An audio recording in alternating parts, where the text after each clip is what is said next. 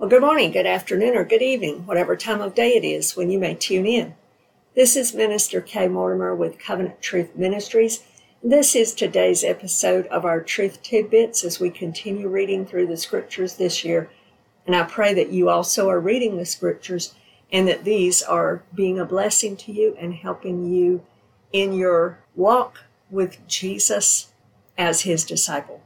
Today we are in the book of Romans. We will conclude Romans chapter 10 today, and we're going to cover this last section. I'm going to begin the reading today in Romans chapter 10 with verse 14, and we will go all the way through the end of this chapter, and then we'll come back and we will look at this powerful closing and this powerful chapter. Verse 14, how then shall they call on him in whom they have not believed? And how shall they believe in him of whom they have not heard? And how shall they hear without a preacher? And how shall they preach unless they are sent? As it is written, how beautiful are the feet of those who preach the gospel of peace, who bring glad tidings of good news. But they have not all obeyed the gospel. For Isaiah says, Lord, who has believed our report? So then faith comes by hearing, and hearing by the word of God. But I say, have they not heard? Yes, indeed. Their sound has gone out to all the earth, and their words to the ends of the world. But I say, did Israel not know? First, Moses says, I will provoke you to jealousy by those who are not a nation. I will move you to anger by a foolish nation. But Isaiah is very bold and says, I was found by those who did not seek me. I was made manifest to those who did not ask for me. But to Israel, he says, all day long I have stretched out my hands to a disobedient and contrary people. All right, let's talk about this chapter and seek to understand what Paul is saying here. First of all, let's discuss Romans chapter 10. And of course, we've reviewed this book many times. It's Paul's great treatise on the gospel. First several chapters, 1 through 5, deal with justification by faith alone. That's how anyone is saved. Jew or Gentile, does not matter. Does not matter whatever your sin has been. The power of the blood of Jesus can save anyone when we put our faith and our trust and truly believe in his finished work. Then in chapters 6 through 8, we looked at the life of the believer and how that's accomplished, and it's done through the power of the Spirit so that we can now live pleasing to God. We can do what is right. We can live in the manner that he wanted us to live to begin with so that we live a life that is abundant and blessed. Then in chapters 9 through 11, we see that we're in this section where Paul is addressing, okay, so what about Israel? Is God done with Israel? How do they fit in? What about Israel and the church? So we saw how Paul in chapter 9 really went into a lot about Israel's past. Chapter 10, he is dealing with Israel's present condition. And remember, this is dealing with Israel's current spiritual condition in relation to God, in relation to the Messiah that God has sent. And overall, Paul is telling us in chapter 10 that Israel has lack of faith. They have not believed and they have rejected the Messiah that God sent. However, we see Paul's ray of hope in here also in this section. So let's look at this. Paul concludes his evaluation of the current spiritual state of Israel. He reminds us in verses 1 through 4 of this chapter that Jesus is the goal or the point that the law was all pointing to, the aim of it. And he longs for his brethren, the Jewish people, to come to see that and to believe in Jesus, Yeshua, the Messiah that God sent, his own son. In verse 5 through 13, We saw how Paul is dealing with righteousness being by faith alone, and how that is available to everyone, Jew or Gentile. And he tells everyone exactly how to be saved here in verses 8 through 10. And it is through faith in Jesus Christ, true believing, confessing with your mouth the Lord Jesus Christ, believing in your heart God raised him from the dead. And that is how a person, when they truly do that with their heart and mean it in their heart, they are saved. And then Paul goes into verse 14 and 15, giving this ray of hope, because he's talking about the Jewish people and how they've rejected Jesus, their current state spiritually, but they need to be saved. Paul is not abandoning them here in chapter 10. He is saying this is their current state. Their current state is they need to hear the truth. They need to believe the truth. They need to be saved. And so we went through this yesterday about, well, how can they call on Jesus for salvation if they haven't believed in him? And how are they going to believe in him if they haven't heard of him? And how are they going to hear if we don't have a preacher? And we talked about who that is. It's just one who will announce him, one who will herald him. It doesn't have to be in a public arena, some public platform, like a preacher in a pulpit or a leader in a Bible study. It can be, yes, all of those are part of it. But so is someone who takes your friend to lunch and you're telling them about Jesus, or at the end of the day at work, you start talking to them about Jesus, or your family and you're raising your children and you're bringing them to salvation in Jesus. You're letting them hear about Jesus. So it's all of those things and everything else that is included in ways that we can communicate the truth about Jesus Christ from the Word of God and what he has done for us. And so we talked about the beautiful feet. The Word of God tells us that everyone who will carry the beautiful message has these beautiful feet. Praise God. So then he moves from that, telling us that we need to be those who will carry the message to them, because the Jews desperately need to hear it, just like all Gentiles in the world do as well. But in this chapter, Paul's heart is really burdened for his people, the Jewish people. In verse 16 of this chapter, Paul is talking about Israel's current state being that they have rejected the Messiah that God has sent, exactly like Isaiah said they would do, because they would not believe the report of the Lord.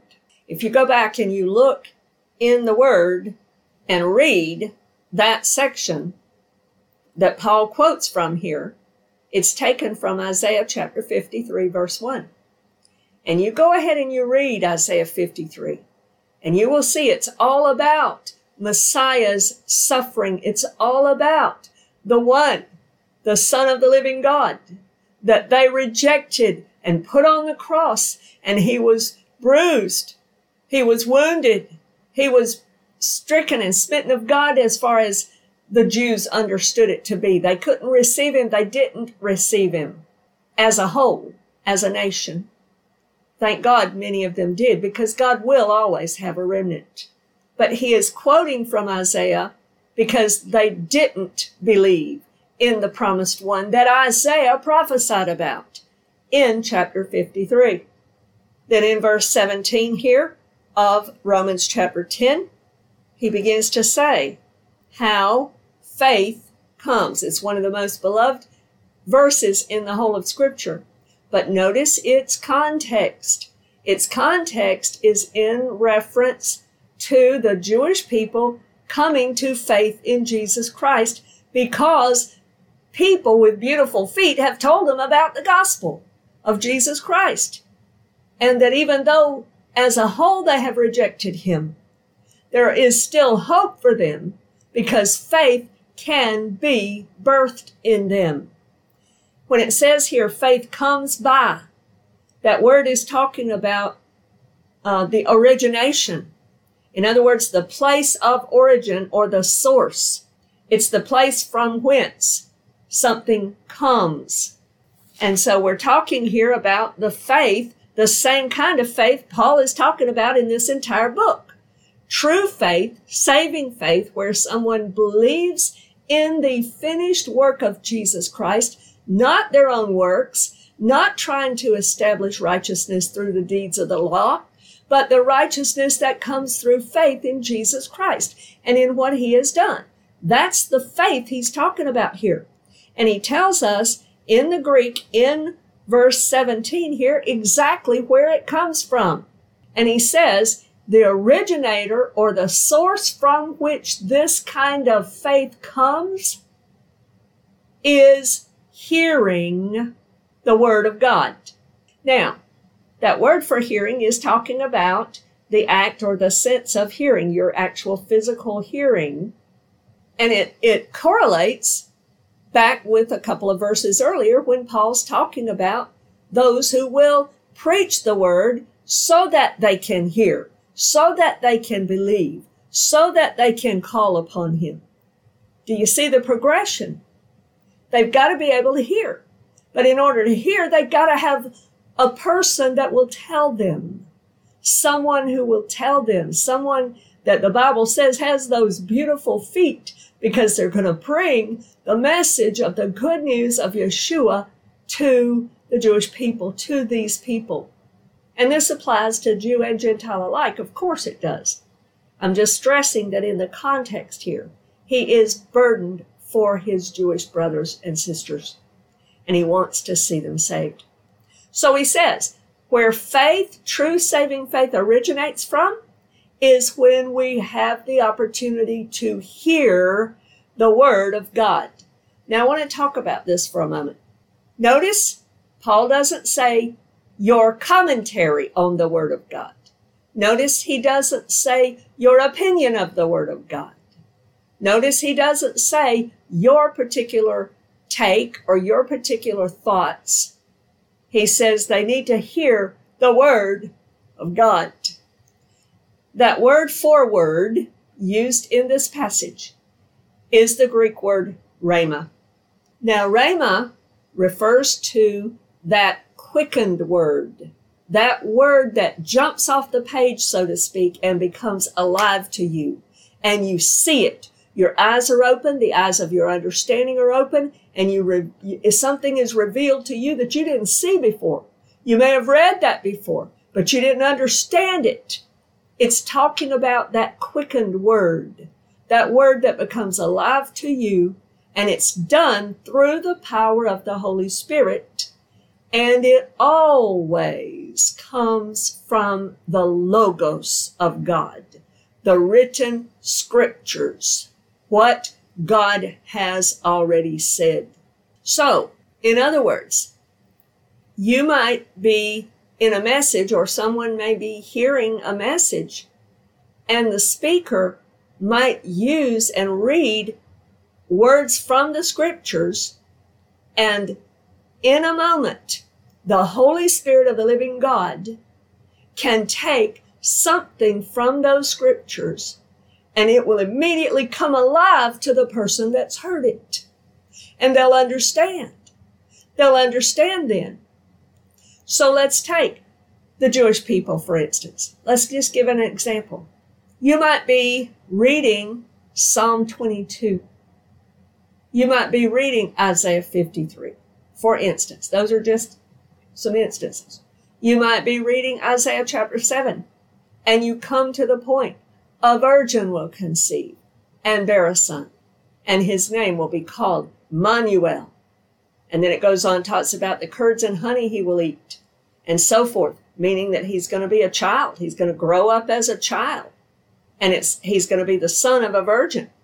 And all of a sudden it clicks. All of a sudden you remember, wait a minute, that's what they say about Jesus every Christmas. These people, that's what I hear them talking about. That's what these nativity sets look like. You know, they've got the Virgin Mary, etc. So all of a sudden it becomes alive to them. You might be reading Psalm 22 and you see they pierced my hands and my feet. And then all of a sudden you remember and it comes alive because the Holy Spirit of the living God has caused it to come to life in that person that has now heard it. So it's important to understand that the source of saving faith is when the Word of God, the Logos of God, is preached, is proclaimed, is brought to people, and then through that, the Holy Spirit of God, who knows them as an individual and knows exactly what they need to hear and knows exactly how to bring them to saving faith by causing them to hear the Rhema word, that word that will come alive. But you see, the Rhema and the Logos are always connected. The Holy Spirit will never, ever violate Scripture. Ever. It will always be in line and coming forth from what is the written, complete Word of the living God. And the Holy Spirit will reach in and grab one of those scriptures, so to speak, and bring it to life in the hearts and minds of someone who now has heard it. That's what Paul's desire is for his people. He wants them to have that saving faith. And he's teaching us here that the source of true saving faith, and this applies Jew or Gentile alike, is when a person hears the Word of God and specifically hears from the Holy Spirit the Rhema Word of God that comes alive, that draws them to Jesus. Hallelujah. That's the source of true saving faith. And Paul says right here, they need to hear it. It needs to be brought to them. They need to be told. Somebody that God's word says has beautiful feet needs to tell them, needs to proclaim the word, needs to declare it in a setting where you've got a class that you're teaching, or in a setting where it's one-on-one, or in a setting in your own home, wherever it is. People need to hear the word of the living God. And when we will preach it to each person, when we will proclaim it, when we will speak it to the people, even in our own family, the Holy Spirit of the living God is the one that will draw them.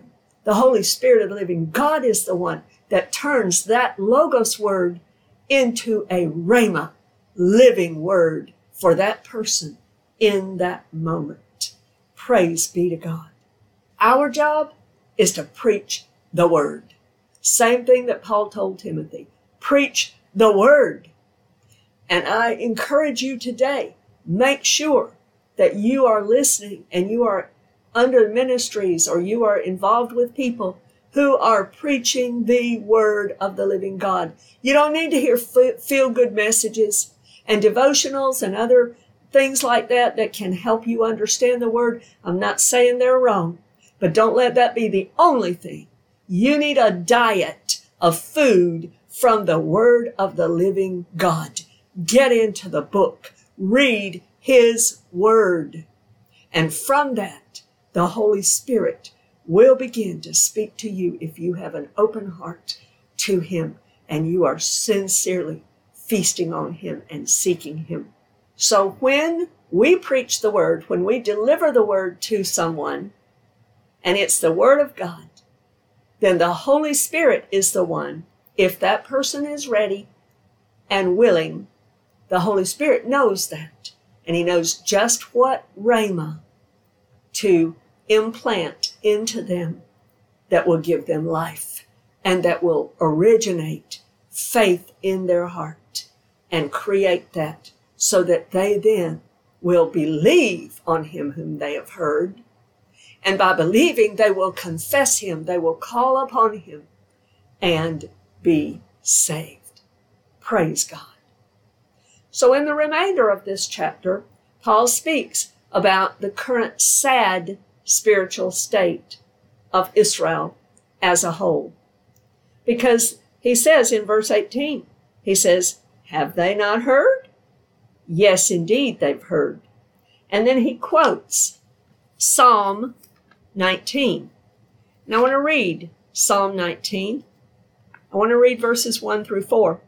The heavens declare the glory of God, and the firmament shows his handiwork. Day unto day utters speech, and night unto night reveals knowledge.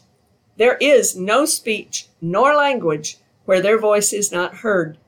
Their line or their sound has gone out through all the earth, and their words to the end of the world. In them he has set a tabernacle for the sun. Then I want to read also in Isaiah chapter 40, beginning in verse 18. It says this, To whom then will you liken God? Or what likeness will you compare to him? The workman molds an image, the goldsmith overspreads it with gold, and the silversmith casts silver chains. Whoever is too impoverished for such a contribution chooses a tree that will not rot. He seeks for himself a skillful workman to prepare a carved image that will not totter. Have you not known? Have you not heard? Has it not been told you from the beginning? Have you not understood from the foundations of the earth? It is he who sits above the circle of the earth, and its inhabitants are like grasshoppers, who stretches out the heavens like a curtain and spreads them out like a tent to dwell in. A few verses later, chapter 40 of Isaiah, in verse 25 and 26. To whom then will you liken me? Or to whom shall I be equal, says the Holy One? Lift up your eyes on high and see who has created these things. Who brings out their hosts by number, he calls them all by name. By the greatness of his might and the strength of his power, not one is missing.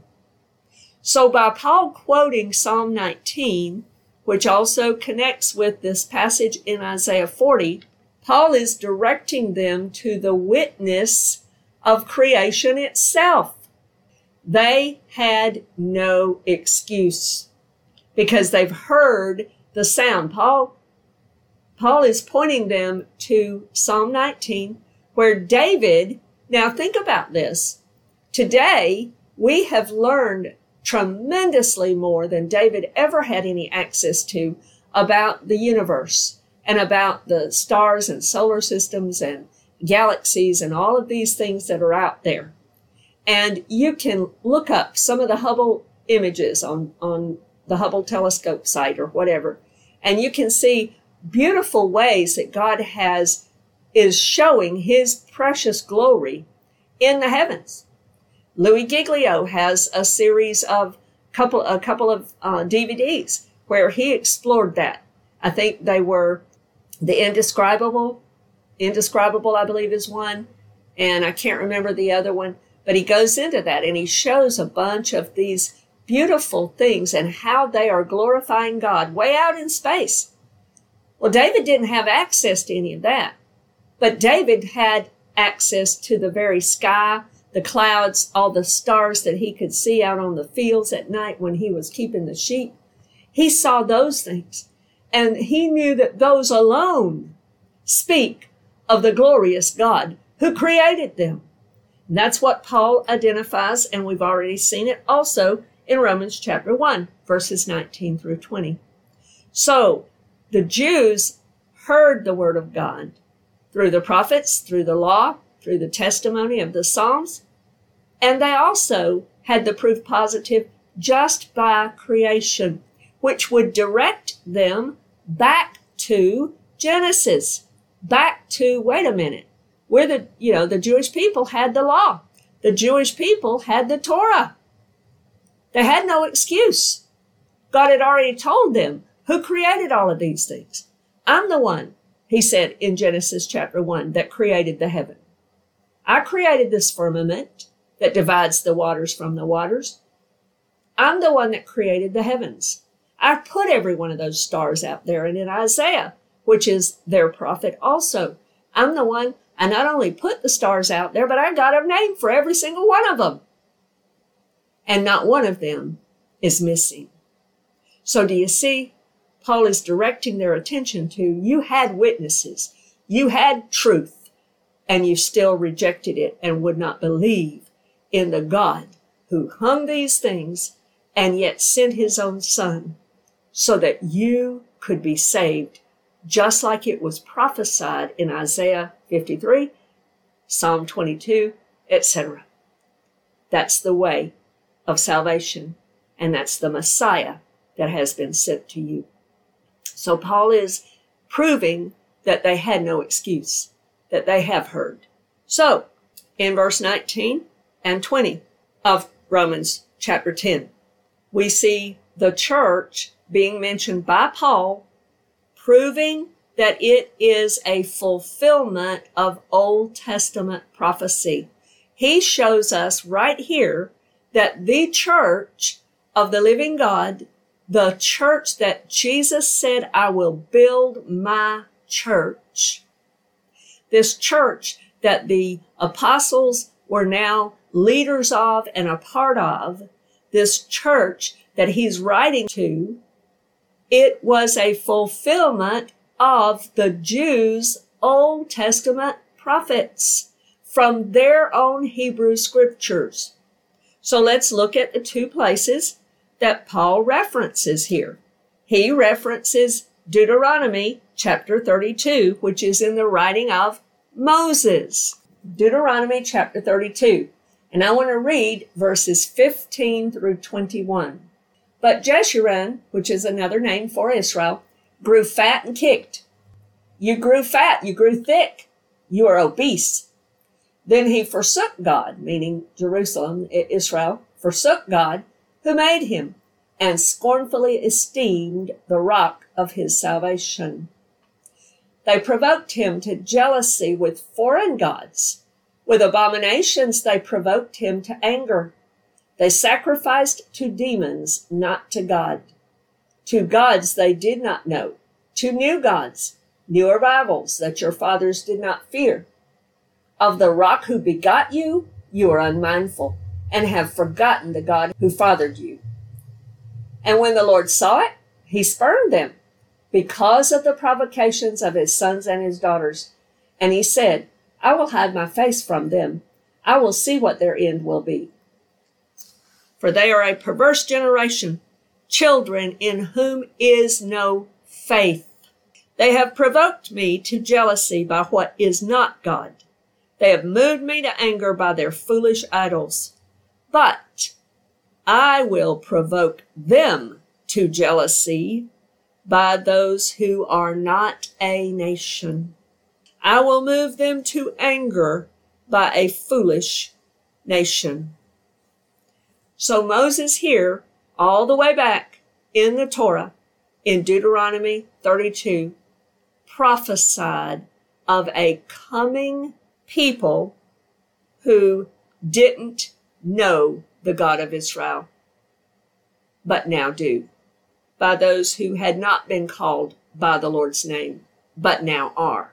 That, beloved friend, is the church that Jesus built. Paul also quotes Isaiah in this passage again. So I want to look at Isaiah chapter 65. And I want to read to you the first 16 verses, Isaiah chapter 65. I was sought by those who did not ask for me. I was found by those who did not seek me.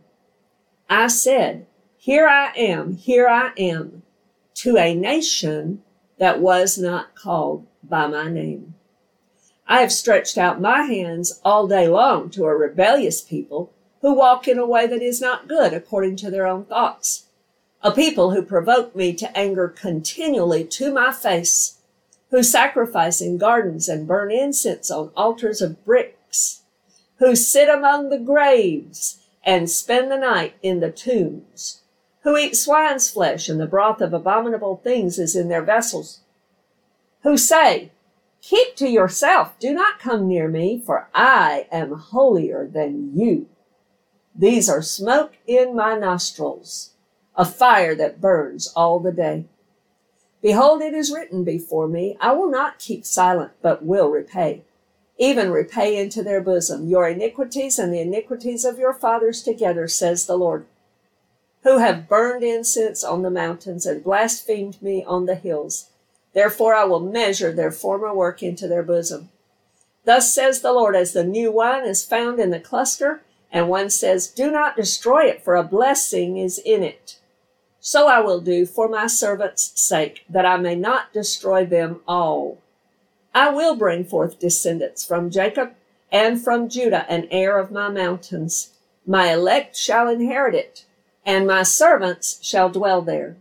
Sharon shall be a fold of flocks, and the valley of Achor a place for herds to lie down, for my people who have sought me. But you are those who forsake the Lord, who forget my holy mountain, who prepare a table for Gad, and who furnish a drink offering for many. Therefore I will number you for the sword, and you shall all bow down to the slaughter, because when I called, you did not answer. When I spoke, you did not hear, but did evil before my eyes, and chose that in which I do not delight. Therefore thus says the Lord God, behold, my servants shall eat, but you shall be hungry. Behold, my servants shall drink, but you shall be thirsty. Behold, my servants shall rejoice, but you shall be ashamed. Behold, my servants shall sing for joy of heart, but you shall cry for sorrow of heart, and wail for grief of spirit. You shall leave your name as a curse to my chosen, for the Lord God will slay you, and call his servants by another name. So Paul is referencing this passage here as well in his proof positive that Israel's current status in his day at the time of this writing as a whole was that they had rejected God, and that the church, this new people, this people who had not been called by God's name, this people who were found by him and they weren't seeking him. They weren't really seeking after God. And yet God found them, God saved them, including a remnant of his people, which he prophesied, and he built what he called the church. It's not a cathedral. It's not a denomination. It's the church of the living God, built by Jesus Christ himself. And it was prophesied in the Old Testament by Moses in Deuteronomy 32, by Isaiah in Isaiah 65, and then we've already seen how it was prophesied when we looked at chapter 9 of Romans, because he quoted Hosea chapter 1, and it was prophesied by the prophet Hosea. 3 witnesses from their Old Testament Jewish scriptures that prove that God would have a people. It would include a remnant, which it did. The apostles and the disciples and the early church began originally from those that were Jewish that believed in Yeshua the Messiah. And then it grew and it began to include the Gentiles, which is what Paul has already said also in Romans chapter 9. God always has a remnant, even with his disobedient Israel. And that remnant formed and became part of the church, which now includes both Jew and Gentile. Jesus and the disciples were the earliest part. They were the first. They initiated it. But notice then, Isaiah had prophesied and said that this new people of God would be called by a new name. And they were. And the proof is in the Word of God. First, in the book of Acts, earlier in Acts, in chapter 9, verse 2, for instance, we see where the church then at that time began being called as followers of the way. That's what they were known as originally.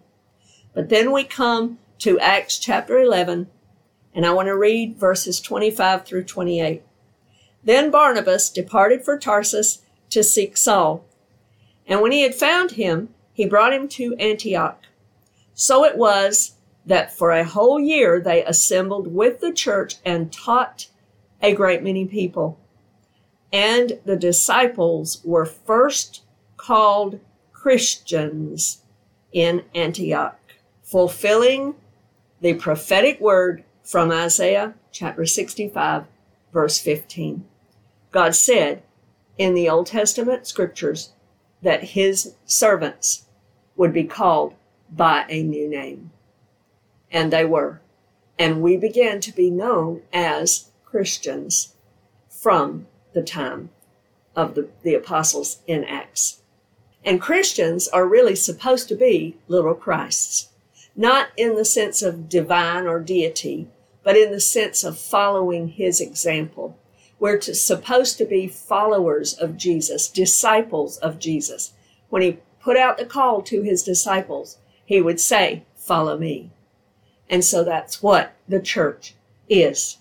So Paul concludes chapter 10, sorrowful at the Jews' sad state of rebellion and rejection at this current time in his day, verifying through the 3 Old Testament prophets, Moses, Isaiah, and Hosea, of the new church, the new people of God that God was building and God would create, those that would be in the world but not of the world, those that would include both Jewish believers and Gentile believers. And he reminds us, as he concludes this chapter, of the sad state of his people that he longs to see get saved. He leaves this chapter including and reminding us of the Jewish people's need for salvation. They need to hear.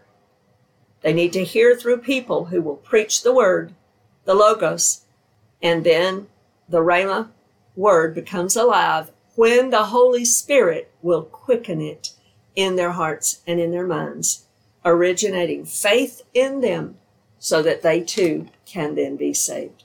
In 1 Corinthians 15, verses 1 through 4, I just want to mention this. The beautiful message that the church has is the gospel of Jesus Christ. And I do want to read a few of those verses. I'll just read verses 3 and 4 so that we can draw to a close here, because I know this has been a longer message than usual. For I delivered to you first of all that which I also received, that Christ died for our sins according to the Scriptures, and that he was buried, and that he rose again the 3rd day according to the Scriptures. That's the beautiful message that the church is to herald to others, that we are to announce to others, including the Jewish people. Notice here that this gospel that he defines here in 1 Corinthians 15, verse 3 and 4, is all according to the Scriptures. It was all prophesied before and fulfilled to a T in Yeshua. And the Jewish people that Paul cared so deeply about need to still hear those truths. So may we share Paul's heart and give this message to all we can, both Jew and Gentile alike, knowing that the Holy Spirit can produce faith in them so that they too can be saved. I pray that this has been a blessing to you, and Lord willing, you can join us again for future episodes of Truth Tidbits. God bless you in Jesus' name. Amen.